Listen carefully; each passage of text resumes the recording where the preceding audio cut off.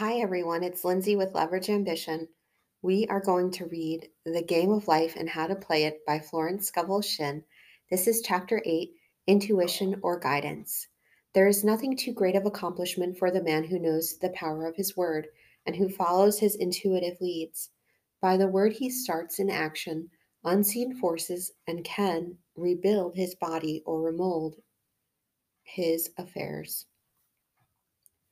It is therefore of the utmost importance to choose the right words, and the student carefully selects the affirmation he wishes to catapult into the invisible. He knows that God is his supply, and that there is a supply for every demand, and that his spoken word releases this supply. Ask and ye shall receive. Man must make the first move. Draw nigh to God, and he will draw nigh to you. I have often been asked just how to make this demonstration. I reply, speak the word and then do not do anything until you get a definite lead. Demand the lead, saying, Infinite Spirit, reveal to me the way. Let me know if there is anything for me to do. The answer will come through intuition or hunch, a chance remark from someone, or a passage in a book, etc., etc. The answers are sometimes quite startling in their exactness. There's an example. A woman desired a large sum of money. She spoke the words, Infinite Spirit, open the way for my immediate supply. Let all that is mine by divine right now reach me in great avalanches of abundance. Then she added, Give me a definite lead. Let me know if there is anything for me to do. The thought came quickly. Give a certain friend who helped her spiritually $100. She told her friend, who said, Wait and get another lead before giving it. So she waited, and that day met a woman who had said to her, I gave someone $1 today. It was just as much for me and as it would be for you to give someone 100. This was indeed an unmistakable lead, so she knew she was right in giving the $100. It was a gift which provided a great investment, for shortly after that, a large sum of money came to her in a remarkable way. Giving opens the way for receiving. In order to create activity in finances, one should give.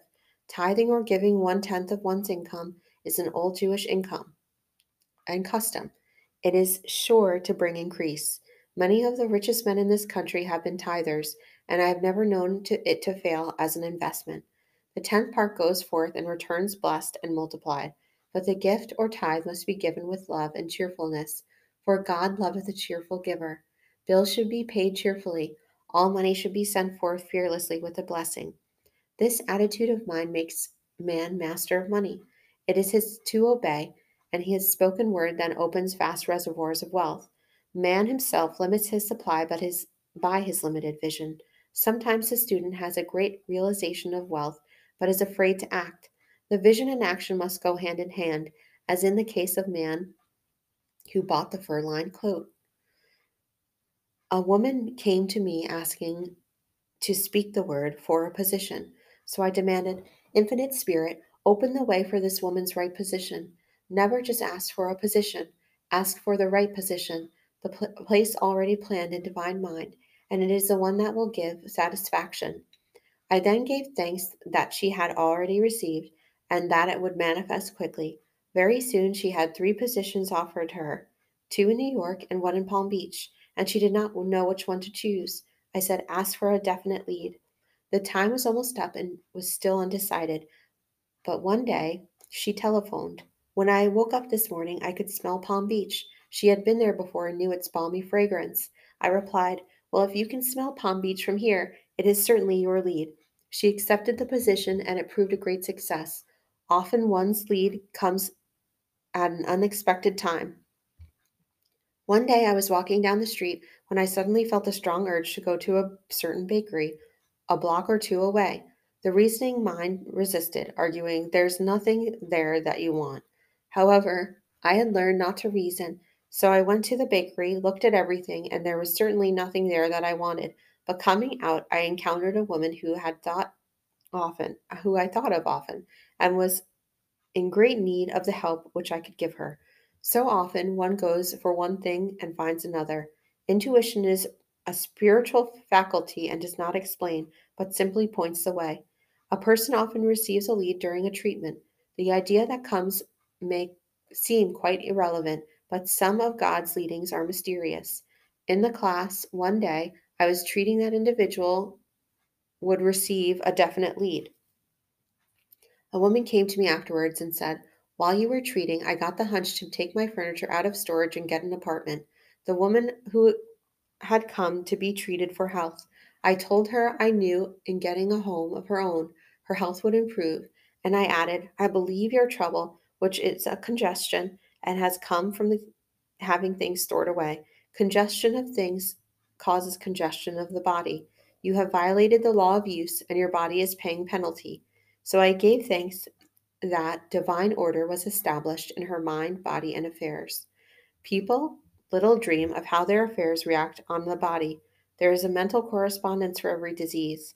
A person might receive instantaneous healing through the realization of his body being perfect idea of divine mind, and therefore whole and perfect, but he continues his destructive thinking, hoarding, hating, fearing, condemning, and the disease will return. Jesus Christ knew that all sickness came from sin, but admonished the leper after the healing to go and sin no more, lest a worse thing come upon him. So man's soul or subconscious mind must be washed whiter than snow for permanent healing, and the metaphysician is always delving deep for the correspondence. Jesus Christ said, "Condemn not, lest ye also be condemned. Judge not, lest ye be judged." Many people have attracted disease and unhappiness through the condemnation of others. What man condemns in others, he attracts to himself.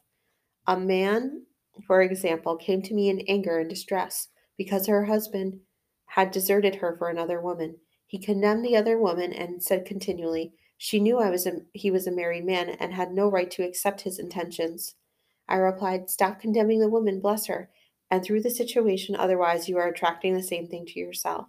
She was deaf to my words, and a year or two later became deeply interested in a married man herself. Man picks up the live wire whenever he criticizes or condemns and may expect a shock. Indecision is a stumbling block in which many a pathway. In order to overcome it, make the statement repeatedly: "I am always under direct inspiration. I make right decisions quickly." These words impress the subconscious and soon finds himself awake and alert, making his right moves without hesitation. I have found it destructive to look to the psychic plane for guidance, and it is the plane of many minds and not the one mind. A man opens his mind to subjectivity, he becomes a target for destructive forces. The psychic plane is the result of man's mortal thought and is on the plane of opposites. He may receive either good or bad messages. The science of numbers and the reading of horoscopes keep man down on a mental or mortal plane, for they deal only with the karmic path. I know of a man who should have been dead years ago, according to his horoscope, but he is alive and leader of one of the biggest movements in this country for the uplift of humanity. It takes a very strong mind to neutralize a prophecy of evil. The students should declare, "Every false prophecy shall come to naught. Every plan my Father in heaven has not planned shall be dissolved and dissipated. The divine idea now comes to pass." However, if any good message has ever been given one, of coming happiness or wealth, harbor and expect it. It will manifest sooner or later through the law of expectancy. Man's will should be used to back universal will. I will that the will of God will be done. It is the God's will to give every man every righteous desire of his heart, and man's will should be used to hold the perfect vision without wavering. The prodigal son said, "I will arise and go to my father." It is indeed often an effort to the will of leave the husks and swine of mortal thinking. It is so much easier for the average person to have fear than faith, so faith is an effort of the will. As man becomes spiritually awakened and recognizes that any external inharmony is a correspondence of mental inharmony, if he stumbles or falls, he may know that he is stumbling or falling in consciousness. One day, a student was walking along the street condemning someone in her thoughts. She was saying mentally, "That woman is the most disagreeable woman on earth," when suddenly three Boy Scouts rushed around the corner and almost knocked her over. She did not condemn the Boy Scouts, but immediately called on the law of forgiveness and saluted the divinity in the woman. Wisdom's way are the pleasantness of all her paths are peace. When one has made his demands upon the universal, he must be ready for surprises. Everything may seem to go wrong when in reality it's going right. For example, a woman was told that there was no loss in divine mind, therefore she could not lose anything which belonged to her. Anything lost would be returned, or she would receive its equivalent. Several years previously, she had lost $2,000. She had loaned the money to a relative during her lifetime, but the relative had died, leaving no mention of her in her will. The woman was resentful and angry, and she had no written statement of the transaction. She never received the money, so she determined to deny the loss and collect $2,000 from the Bank of the Universal. She had to begin by forgiving the woman, as resentment and unforgiveness closed the doors of this wonderful bank. She made the statement, I deny loss. There is no loss in divine mind. Therefore, I cannot lose the $2,000 which belong to me by divine right. As one door shuts, another door opens. She was living in an apartment house which was for sale, and in the lease was a clause stating that if the house was sold, the tenants would be required to move out within 90 days. Suddenly, a landlord broke the leases and raised the rent. Again, injustice was on her pathway, but this time she was undisturbed. She blessed the landlord and said, as the rent has been raised, it means that I'll be much richer, for God is my supply. New leases were made out for the advanced rent, but by some divine mistake, the 90 days clause had been forgotten. Soon after, the landlord had an opportunity to sell the house. On account of the mistake in the new leases, the tenants held possession for another year. The agent offered each tenant $200 if he would vacate. Several families moved, three remained, including the woman. A month or two passed, and the agent appeared. This time he said to the woman, will you break your lease for the sum of $1,500? It flashed upon her. Here comes the $2,000. She remembered having said to friends in the house, we will all act together if anything more is said about leaving. So her lead was to consult her friends. These friends said, well, if they have offered you 1,500, they will certainly give you 2,000. So she received a check for $2,000 for giving up the apartment. It was certainly a remarkable working of the law, and the apparent injustice was merely opening the way for her demonstration. It proved that there is no loss, and when man takes spiritual stand, he collects all that is his from this great reservoir of good. I will restore you to the years of locusts have eaten. These adverse thoughts alone rob man, for no man gives to himself but himself, and no man takes away from himself but himself. Man is here to prove God and to bear witness the truth, and he can only prove God by bringing plenty out of lack and justice out of justice.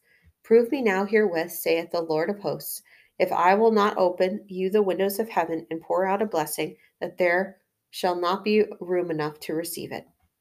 And that was chapter 8 of The Game of Life and How to Play It by Florence Scovel Shinn. This is Lindsay Reeds at Leverage Ambition. Thank you for listening.